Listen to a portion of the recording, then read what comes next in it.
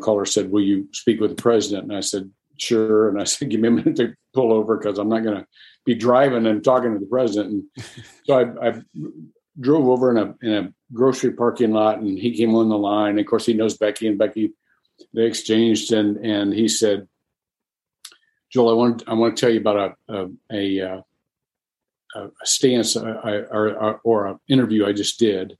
And I said, "Okay." And he said, "I just came out for gay marriage." And I said, "Well, Mr. President, I don't see that in Scripture."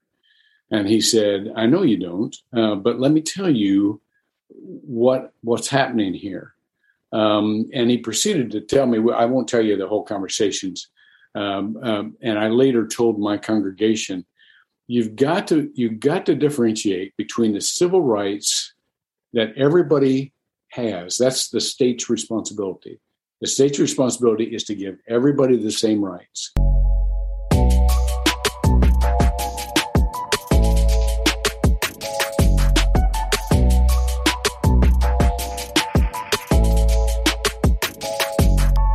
Welcome to the Black Agenda Podcast. I'm your co-host, Devin Dito, along with my co-host, Adrian Guest. And we're back at it today with another great conversation. And we're excited to be here talking again to another leader in his field about an important topic. And so today's topic really centers around the debate or conversation, as you may call it, around religion and social justice. And so more importantly, we wanted to focus on the relationship between the two when it comes to government and legislation and religion. And so our guest today, we're excited to have him on the show. His name is Dr. Joel Hunter. Dr. Hunter has served as a senior pastor of Northland Church in Longwood, Florida for 32 years. And in 2017, he actually transitioned from that role on a mission to go from his best interpretation of what the Bible says to his best imitation of how Jesus lived. And so Dr. Hunter serves as the president of Parable Foundation and chairman of the Community Resource Network. And so lastly, just to round it off here, Dr. Hunter was a spiritual advisor to former President Barack Obama, writing devotions for him weekly and praying with him periodically. So we're excited to have you on the show. So Dr. Hunter, thank you for being here with us. I'm honored to be here. Thank you. And so, like I said, the conversation is about, social justice and religion, or culture and politics, however you want to name it. It's an important topic because we're kind of, in the country today, it's the controversial topic when you're talking about culture and religion and politics all kind of interceding at this junction. And so for our first question, we kind of wanted to talk a little bit about the phrase separation of church and state. That's something you hear come up a lot in conversations, and it can be a pretty controversial topic depending on who you're talking to. And in today's climate where religious beliefs and political beliefs are kind of becoming one and the same, we don't really have an official religion here in America. That's the one thing a lot of people may either know or not know. Well, there is no official religion, but it's very obvious the country has been majority Christian really since from the beginning. We have "In God We Trust" and our money. We have, every president says, "May God protect our troops" at the end of their speeches. So it's very obvious we're a religious centered country, just from the way that our leaders operate. So if you could just kind of elaborate on what comes to mind when you hear the phrase separation of church and state. And in your opinion, are church and state really actually separated? Well, not as long as the people who inhabit the offices are people of faith. But this goes way back. I was my undergraduate work was in history and government, and so some of the history of that phrase it's not in the Constitution. It was in a letter that Thomas Jefferson wrote, but the idea here is that should there ever become an official church in America, that government would be not only protected from that takeover as happened in the Holy Roman Empire, or the church should be protected from the takeover of the government, from the mandates of the government. And so what we're talking about here, when we talk about the separation of church and state, we're talking about institutions. We're not talking about people. We're not talking about values. We're not talking about faith. We're talking about institutions. And institutions, government along with religious institutions, have this appetite for power, and especially when it comes to power over others. And so one of the protections that our founders wanted to make sure of is that we would not confuse the roles of government and church. And that, because when you confuse those two roles, trouble happens. And there's a lot of that going around these days. Yes, you're absolutely right. A lot of confusion there. But one thing that I can say that there's not a lot of confusion, or I guess a little bit of a divide, but kind of split here, is whenever you look at how the country feels on the way our laws should reflect, biblical teachings. This is from Pew Research. I believe they've done this in about it's either 2017 or 2019, but about 49% of U.S. adults say that the Bible should influence U.S. laws. 50% say that the Bible should have no influence in U.S. laws. Interestingly, a subgroup, about 20% of Americans say that if there's a conflict, that the Bible should prevail over the will of the people. So obviously we kind of talked about that separation of church and state as institution, but clearly from those statistics, like you said, we can't separate that when it comes to values. So Dr. Hunter, in some of your time, maybe as a spiritual leader and as maybe even a historian, how have you seen religion shape some of the things of our political climate and the way we do policymaking? Yeah. Well, the United States is, without a doubt, one of the most religious countries in the world. It's in our DNA, it's in our history, and so when you have those kind of stats, what I imagine if you drilled down on the way people answered those questions, that we want to be a basically moral people. We want to put God first in our lives. But when it comes to that second part, religion should have no bearing on laws.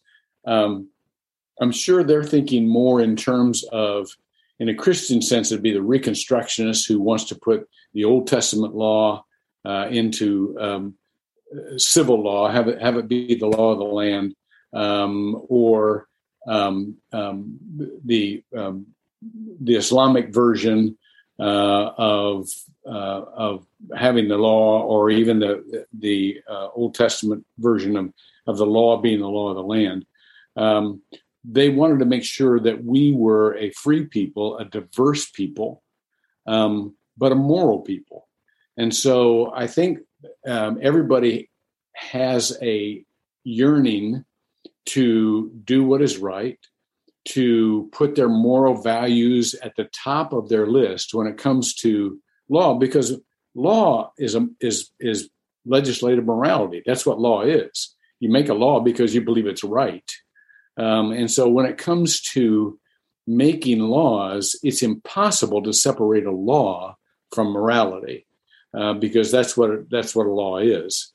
And so I think people are trying to answer the question in a way that says, I'm a person of faith. Most of us are,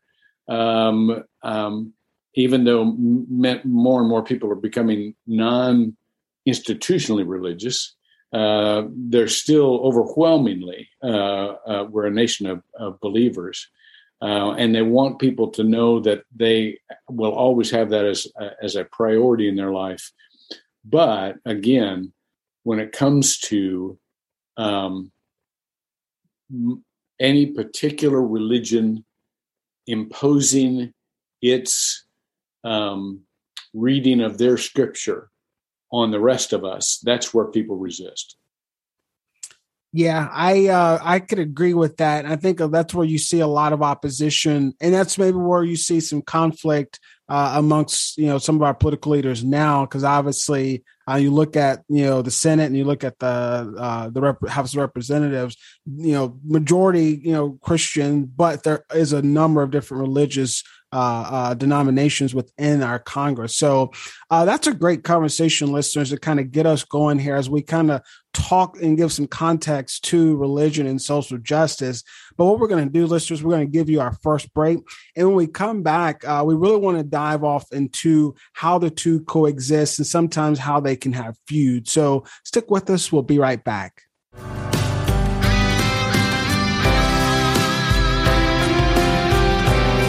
Absolutely appreciate your support. You are the foundation, and our efforts work to better your communities. Tell your family and friends so we can all work to bring progress. You can find us on Facebook, Instagram, and Twitter at Black Agenda Pod. That's at Black Agenda Pod. Let's get back to the show.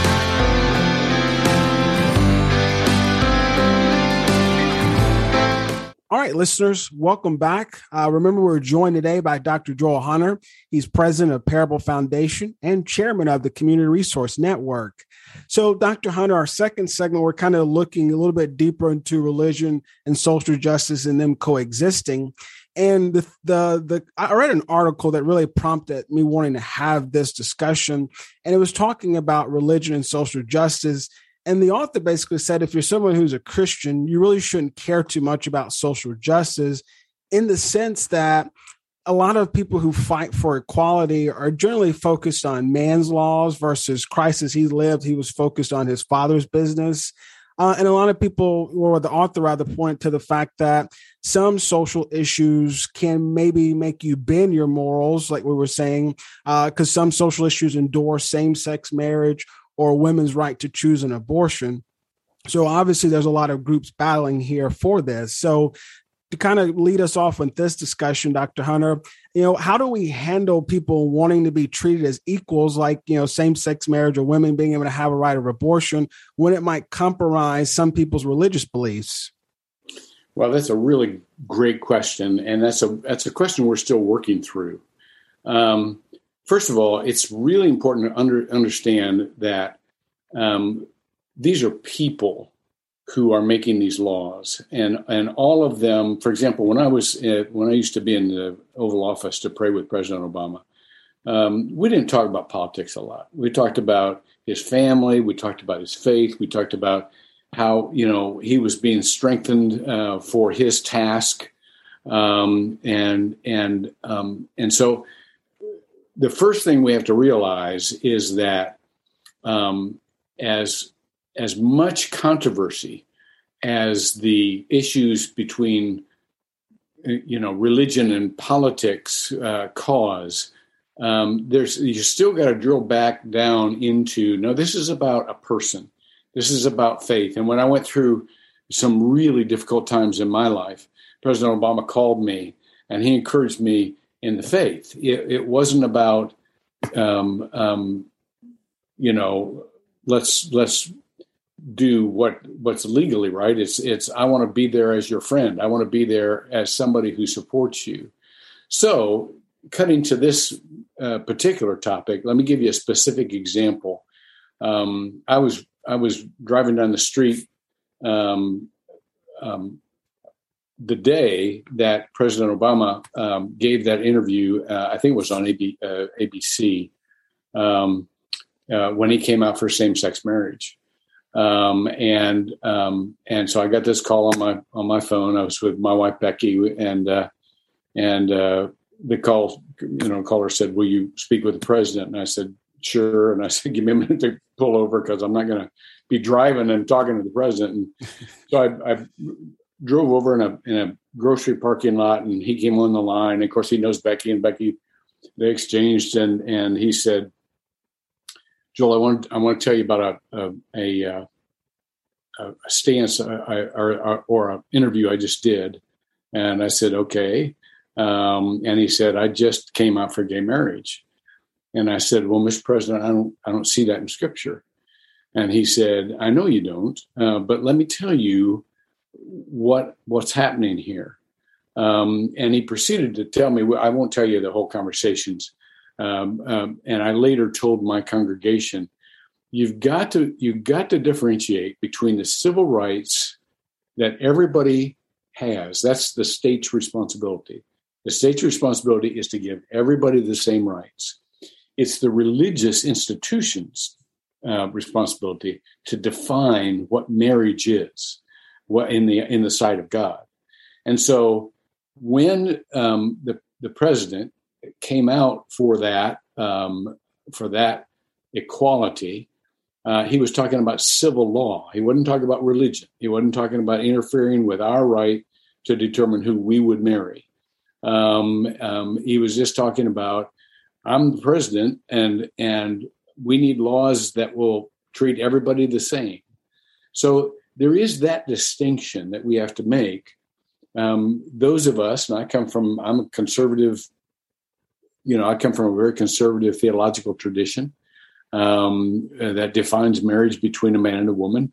And so as long as I can determine, and my church can determine, and my faith can determine who it marries, then you've got to differentiate between a decision like that and discrimination that is a legal discrimination from the state that is charged with treating all of its citizens with equal rights.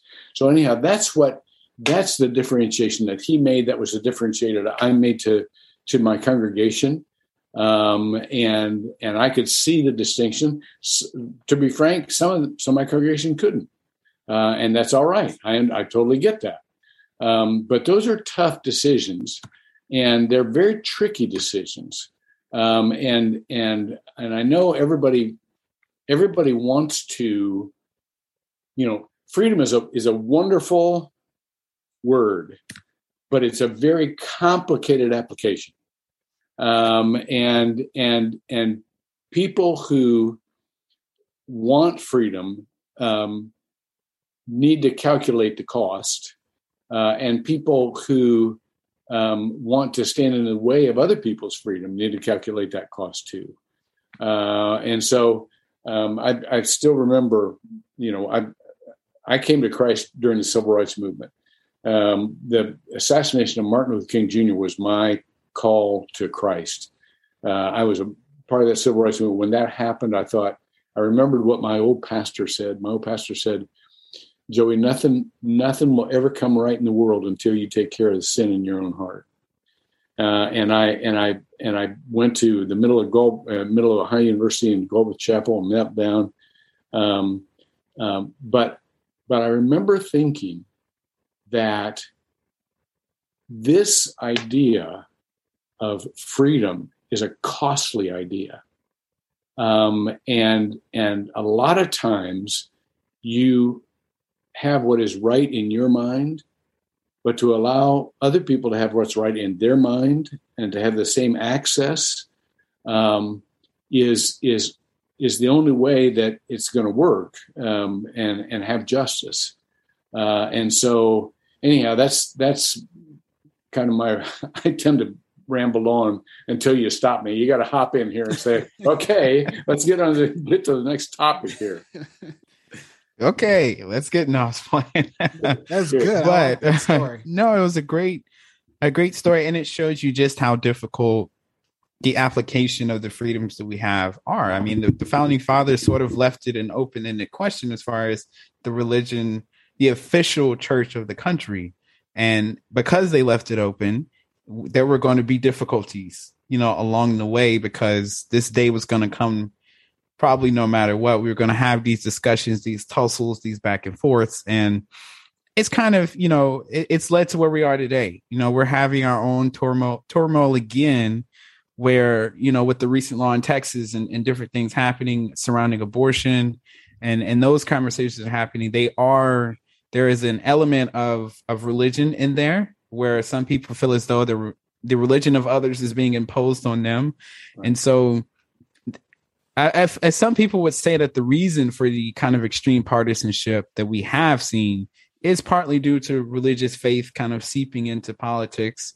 And some people would even argue the rise of folks like Donald Trump and other politicians has been fueled by a belief that the phrase "Make America Great Again" in some ways meant making America Christian again. Right. And so some people latched onto that phrase and said, I'm going to vote for him because I think on the other side of this, a more Christian nation is going to be, brought forward. And so just kind of give your take on that.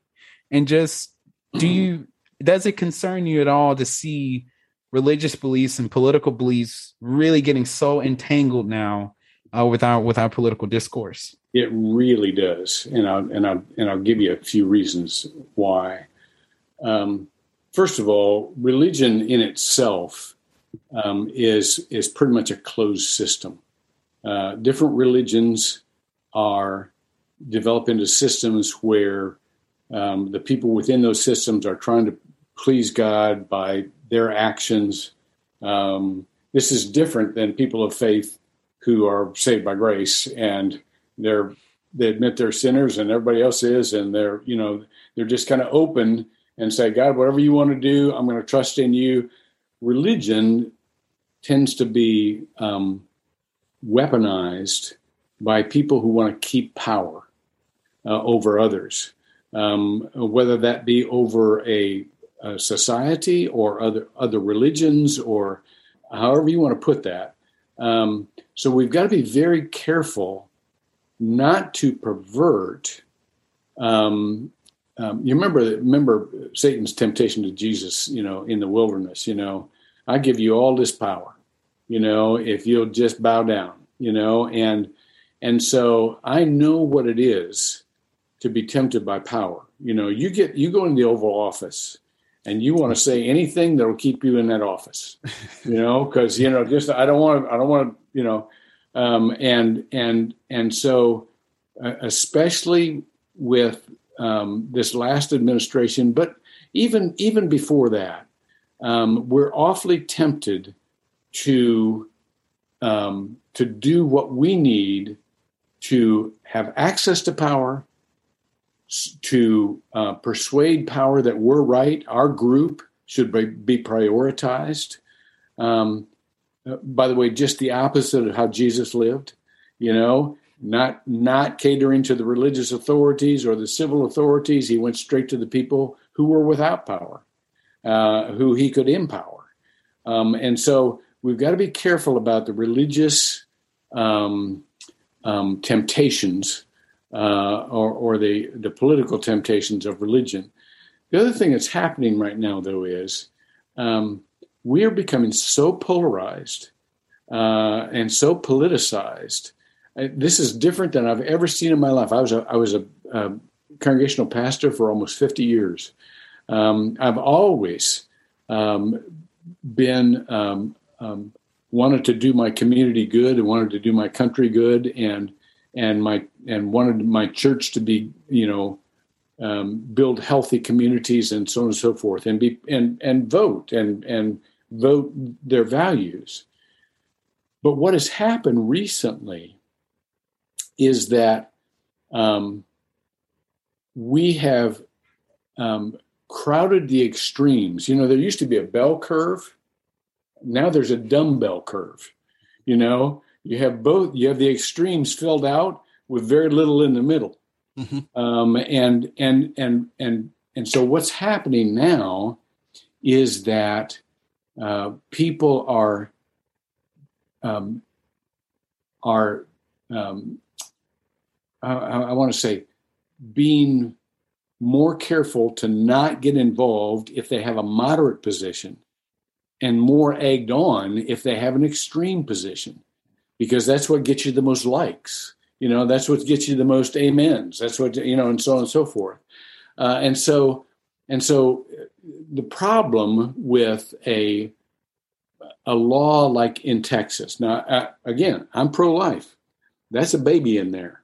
My youngest son's a doctor, and when he was coming up through medical school, the senior resident told him to help this girl get an abortion. And he said, I'm sorry, I can't.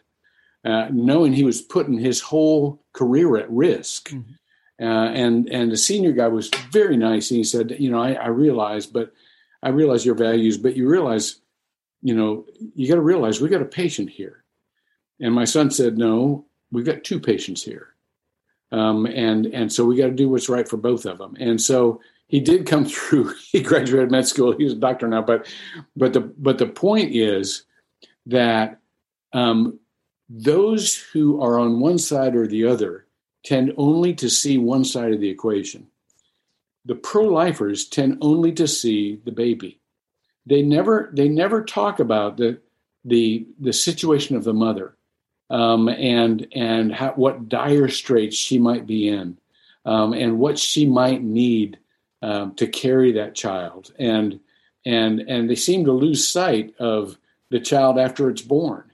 And I went to one time because I was invited, but I went to a Planned Parenthood banquet one time, and one of the senators, the female senators, was talking and talking about abortion, and they never mentioned the baby. It was only about the woman. And so the problem with a more religiously imposed law is that you tend to focus only on one side of the very complicated issue and very personal issue that's going on. And whereas we want to protect both parties, if you get on one side, it's my body, my decision, I own me, or on the other side, you got to protect that baby no matter what happens to the mom. Then you're probably not looking at the whole situation like God does. I love how you hit on some amazing points. I'm going to make sure to highlight a lot of that as we market your episode. But like you said in the very end, how God sees it. That's a powerful thing, because I was a youth pastor, and I feel like at the end of the day, one of the things I would always say is, we can't be the judge and jury. We can have how we feel about a certain issue, but like God gives us all free will to go about making certain decisions, whether they to serve Him or not. We should also give people an opportunity to have that free will. But I'm glad you separate it, because it's not as black and white as everyone tries to make it out to be. So thank you, Dr. Hunter, for doing that. Listeners, I hope you are picking up a lot of nuggets here. Dr. Hunter, one of the things that, and we'll end this segment, but I wanted to make sure to mention it. Your tagline about how, you stopped living your best interpretation of the Bible, but best imitation of Christ. That's a really, really powerful statement. And I'm glad that you have that as your mission there. Thank you, brother. Yeah, no problem. All right. So listeners, we're going to take our second break here. When we come back, we're going to move this thing forward and get into our third segment here, which is really thinking about how we bring this all together. So listeners, stick with us. We'll be right back.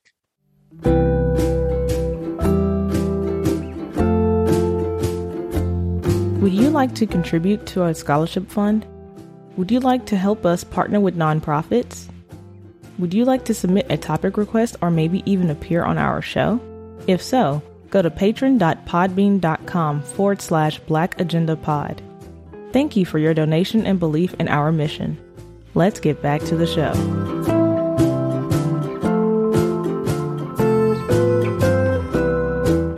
All right, listeners, let's get back into it here, get into our third segment. Remember, we're joined today by Dr. Joel Hunter, former senior pastor of Northland Church in Longwood, Florida for 32 years. Dr. Hunter, we were kind of, talking before the break about the third segment and how we're going to be bringing this thing to, to the future of how we really get it together. And I go back to some of my religious teachers when I think about this, which talk about grace, love, and mercy. But it seems like in our history, with the way America handles minority groups and things like that, we don't have a lot of those, attributes like grace, love, and mercy. For decades, we've kind of had a fight for liberty and freedoms and things like that. And you've got some people who almost lack empathy to feel how, other minority groups have been treated, and almost just say that minority groups are maybe playing the victim card too often. But thinking about grace, love, and mercy, in mind, Dr. Hunter, how do we get to a better culture that's maybe more altruistic and actually is concerned about the plight of their fellow brothers and sisters? Well, you really hit, Adrian, on a key point, and a key word, and the word is empathy.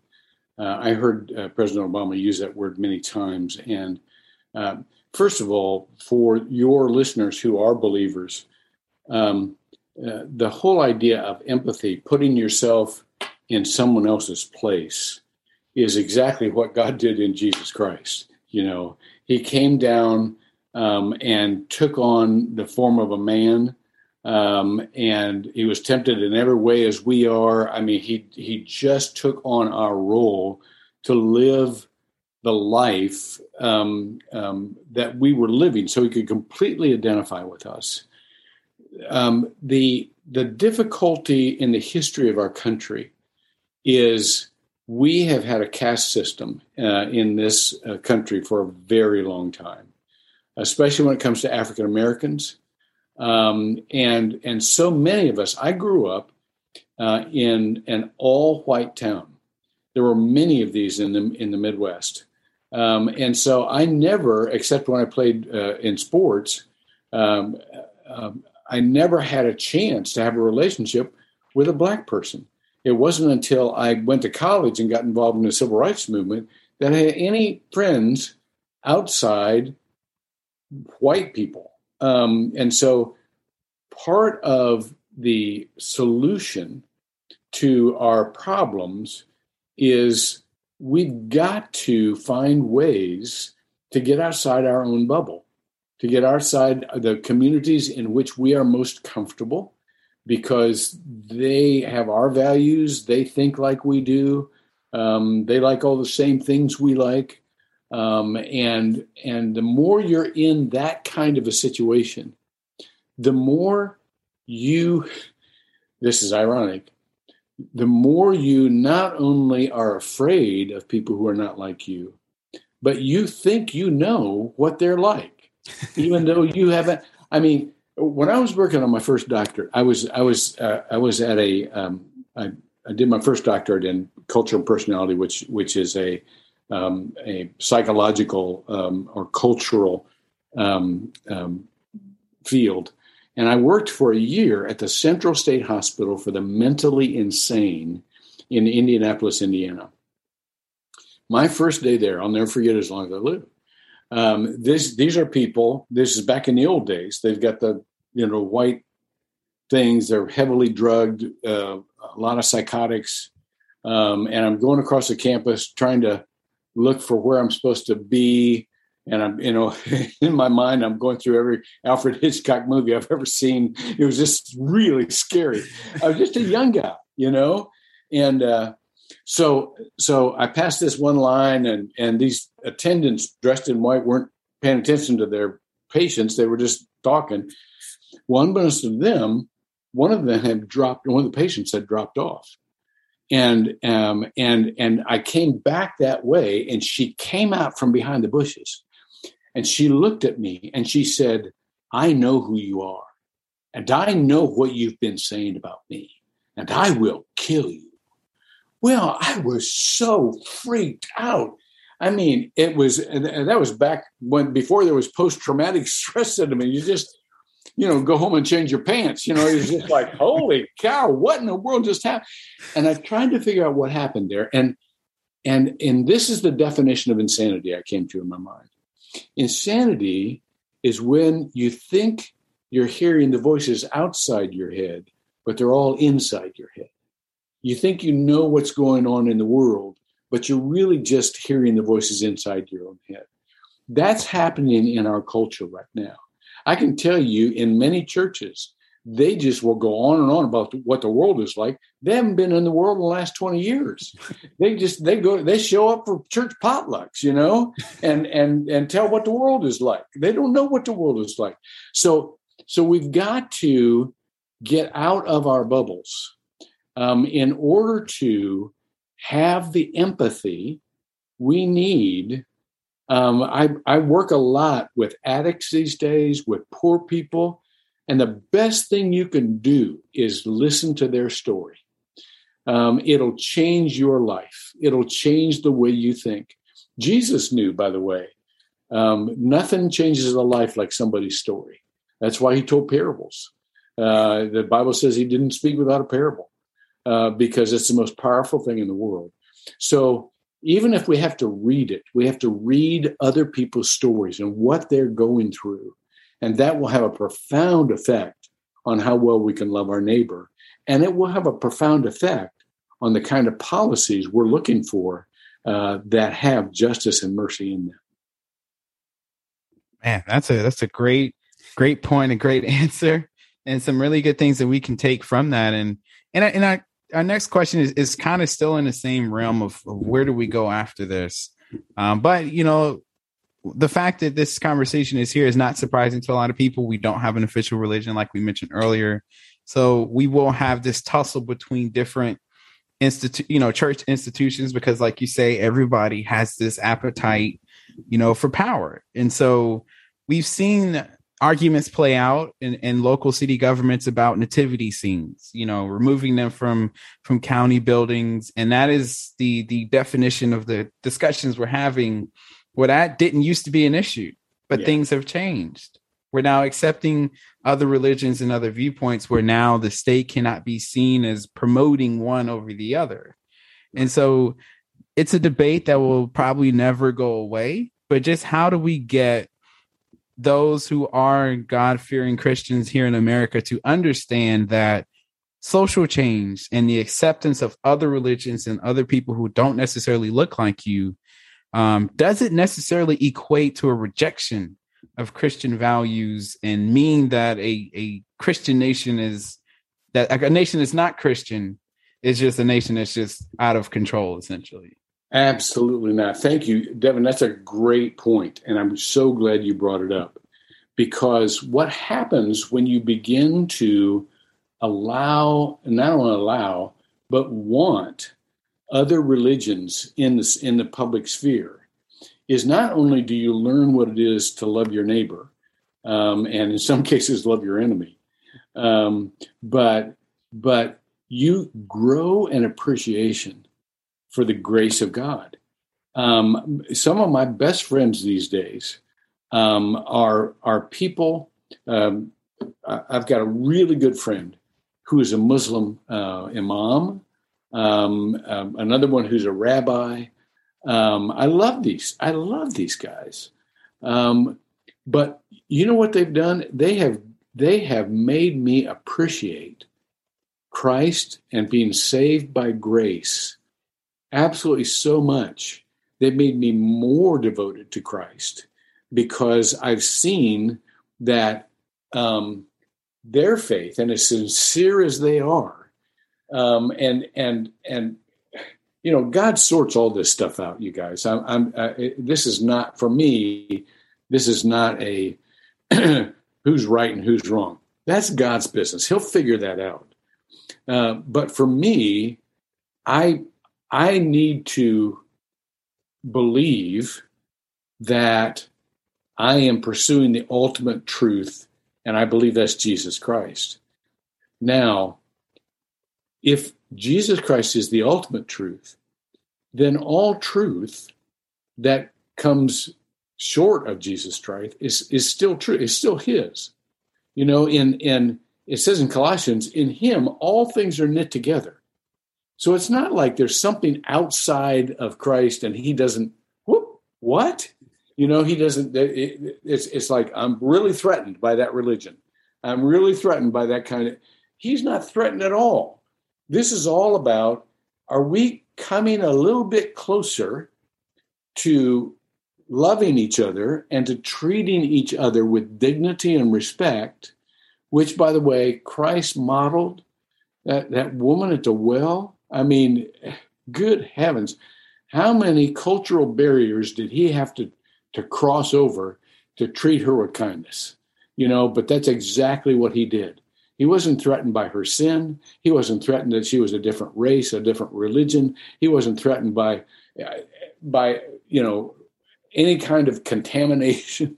He didn't feel like he needed to stand up on a well and tell her what a sinner she was. He just loved her.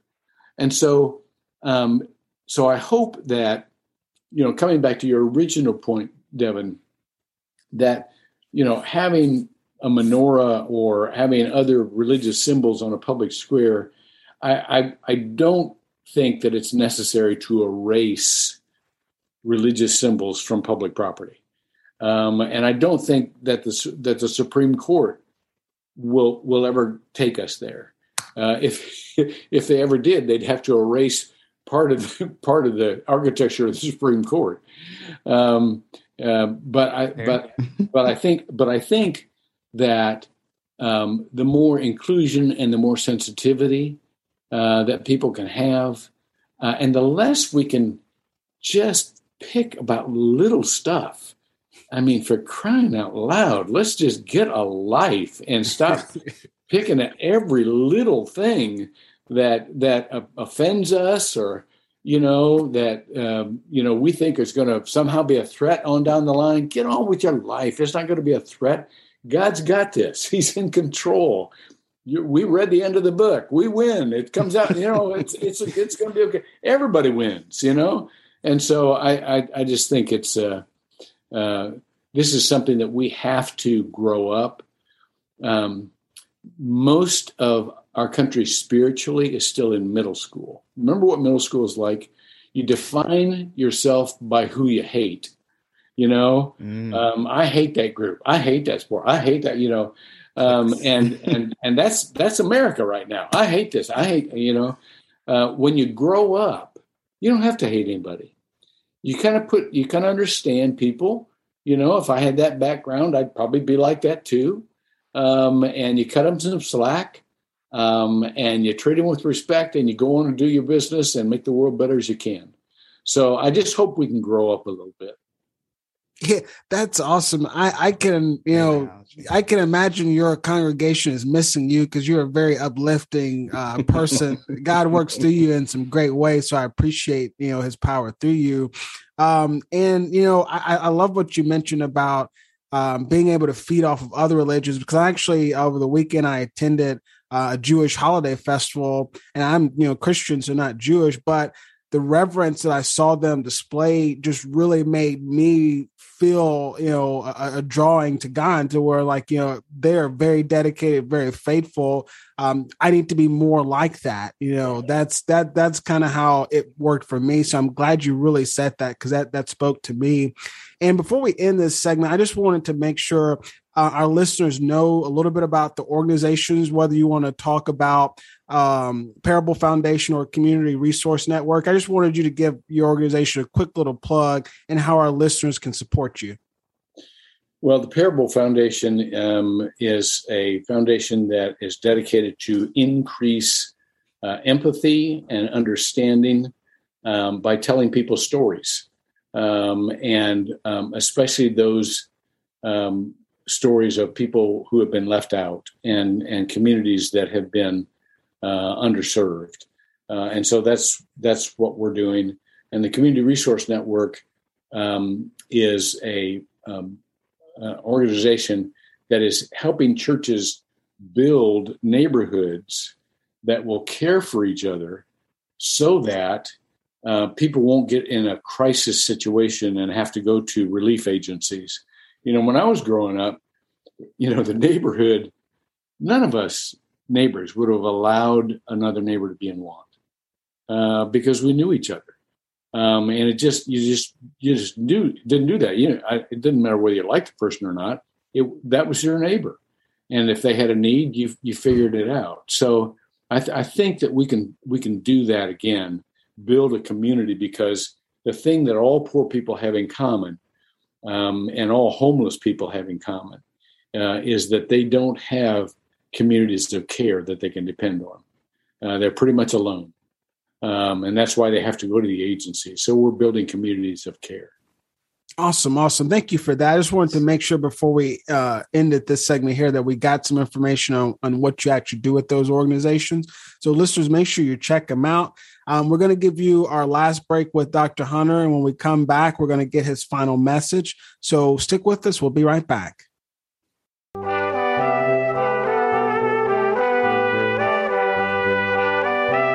Thank you for listening to the Black Agenda podcast. We appreciate your support and we ask that you like, share, and follow us on social media.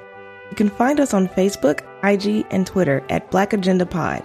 That's at Black Agenda Pod. Let's get back to the show.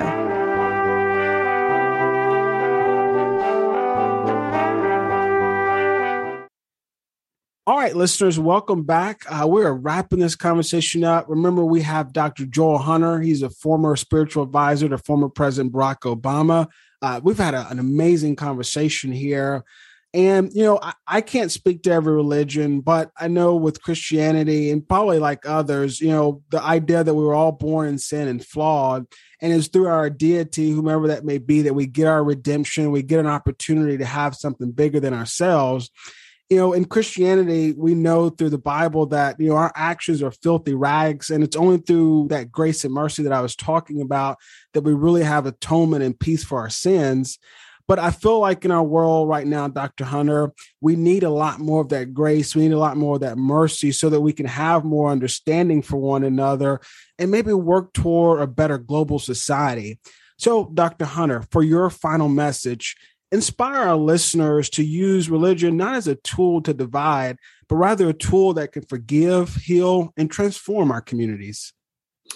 Well, thank you. And thanks again for inviting me on the program. This has been a fun conversation.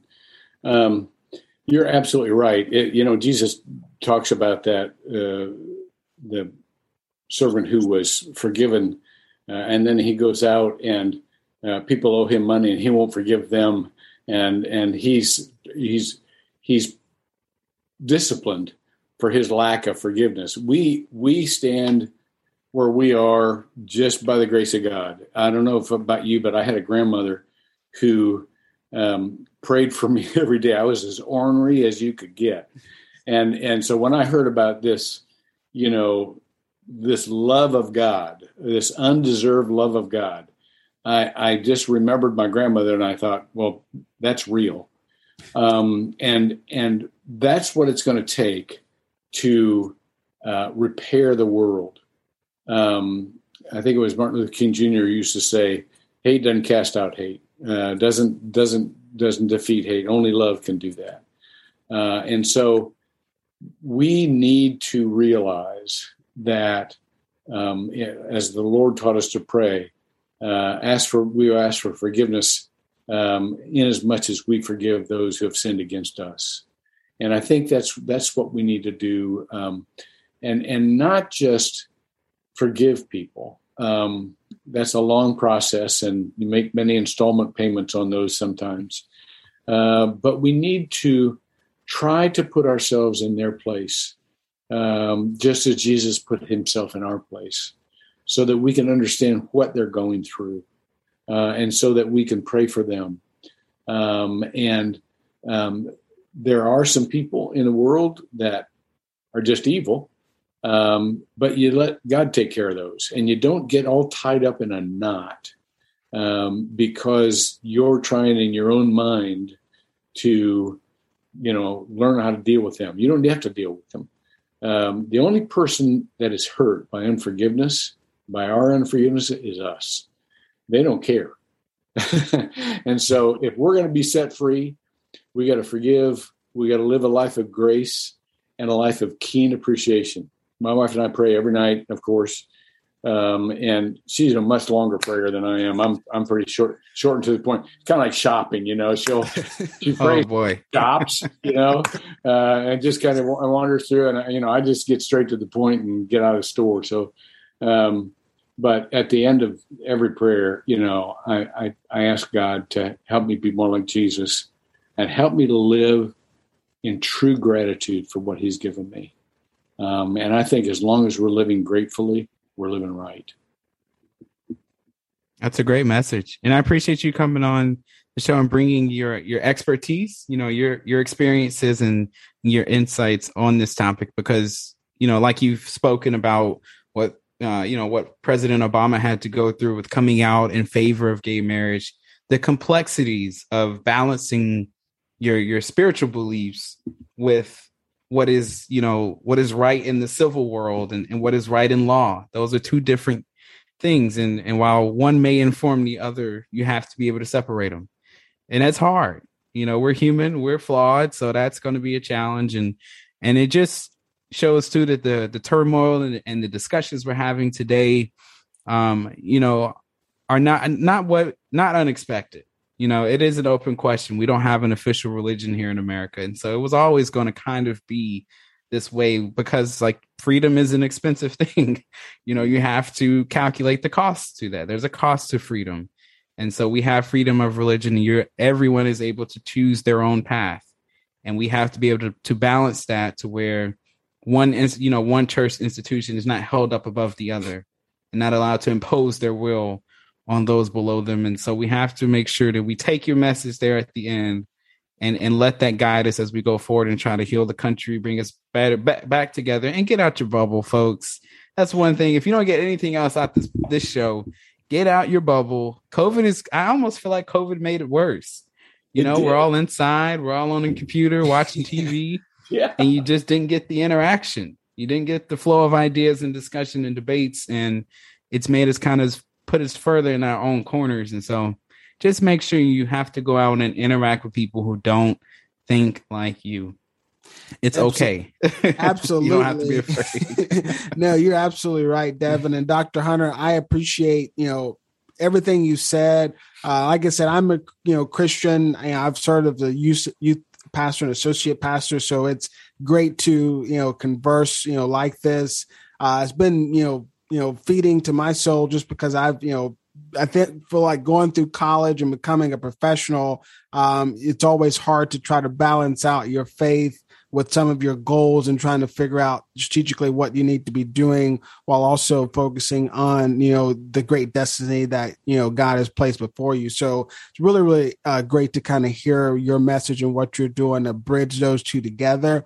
And also, listeners, everybody that you've heard today is Christian, but you should listen to this, and regardless of what religion you are, like Dr. Hunter said, like I said, you can listen to other religions and have a deepness and a reverence for your own religion through that. So whether you're Jewish, Buddhist, Muslim, whatever, we'd love you to be able to take that away as you listen to us talk about religion, because we're putting ourselves in your shoes to see that we're all in it together. So Dr. Hunter, you, like I said, you have really got me excited. This has been a great conversation. We hope to have you back on the podcast, and we'll definitely follow you and your organizations. Thank you, guys. It's been a pleasure and an honor. Awesome. Well, remember, listeners, Dr. Joel Hunter, former spiritual advisor to former President Barack Obama, former senior pastor in Northland Church in Longwood, Florida, also serving now as a president of Parable Foundation and chairman of the Community Resource Network. Dr. Hunter, thank you. Listeners, Devin and I, we're going to take our last break, and we're just going to come back into our ending. So stick with us. We'll be right back.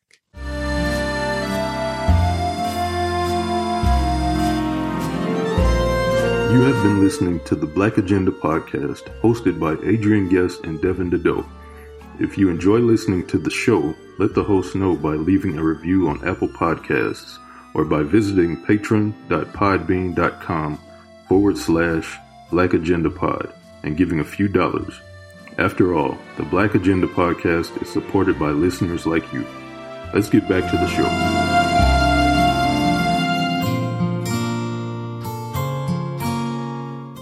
All right, listeners, welcome back. Let's go ahead and give you our ending here. Just to give you a little bit of insight into our upcoming schedule, we have our next weekly roundup, which is weekly roundup number 17. That's going to be coming to you on October 9th.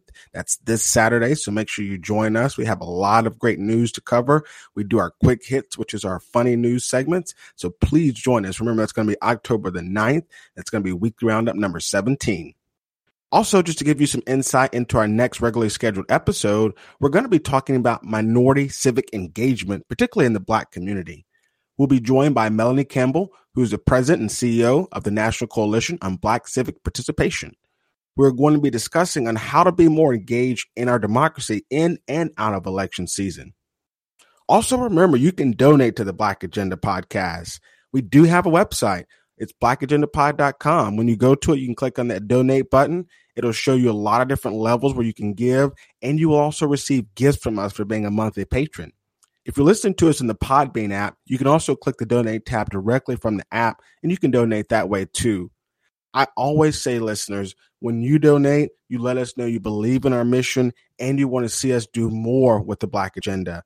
We look forward to building an organization. We look forward to lobbying leaders, talking to more experts, and educating more communities. But we'll only do that with donations from you. So please go to our website, blackagendapod.com, click the donate tab, and start giving. Don't forget our charity of the month. And remember, since it's October, we've been introducing our new charity of the month, which is called Race Forward. Race Forward conducts original and broadly accessible research on pressing racial justice issues. The research is focused on the ways institutional and structural racism leads to inequitable social and economic outcomes.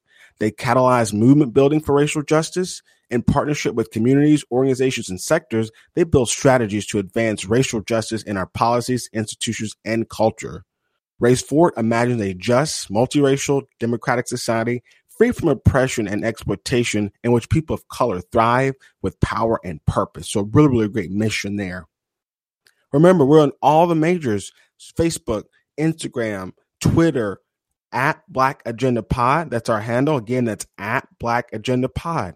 Right now, you're listening on your cell phone. Go ahead and go to our social media pages. Make sure you like us. Make sure you follow us so that way whenever we put out content, you'll be able to get it. Also, share everything you see. When you share, it expands our reach. You know thousands of people. We know thousands of people. So let's make the world a better place together. Lastly, thank you to Dr. Joel Hunter. He was an awesome guest, listeners. I got excited about that. Like I said, I was a youth pastor. So it was a really, really great conversation for me to kind of get back to where I was. And I hope that it helped you no matter what religion you are, listeners. Remember that even I got something out of a Jewish holiday festival. So you can get something out of this no matter what religion you are. But thank you, Dr. Hunter, for an amazing, amazing conversation. And listeners, appreciate you. We can't thank you enough for being there for us. We can't thank you enough for listening to us. You're the reason why we continue to do this. You're the reason why we're going to be doing this for many, many years to come. So we appreciate everything you do for us, and we'll catch you next time.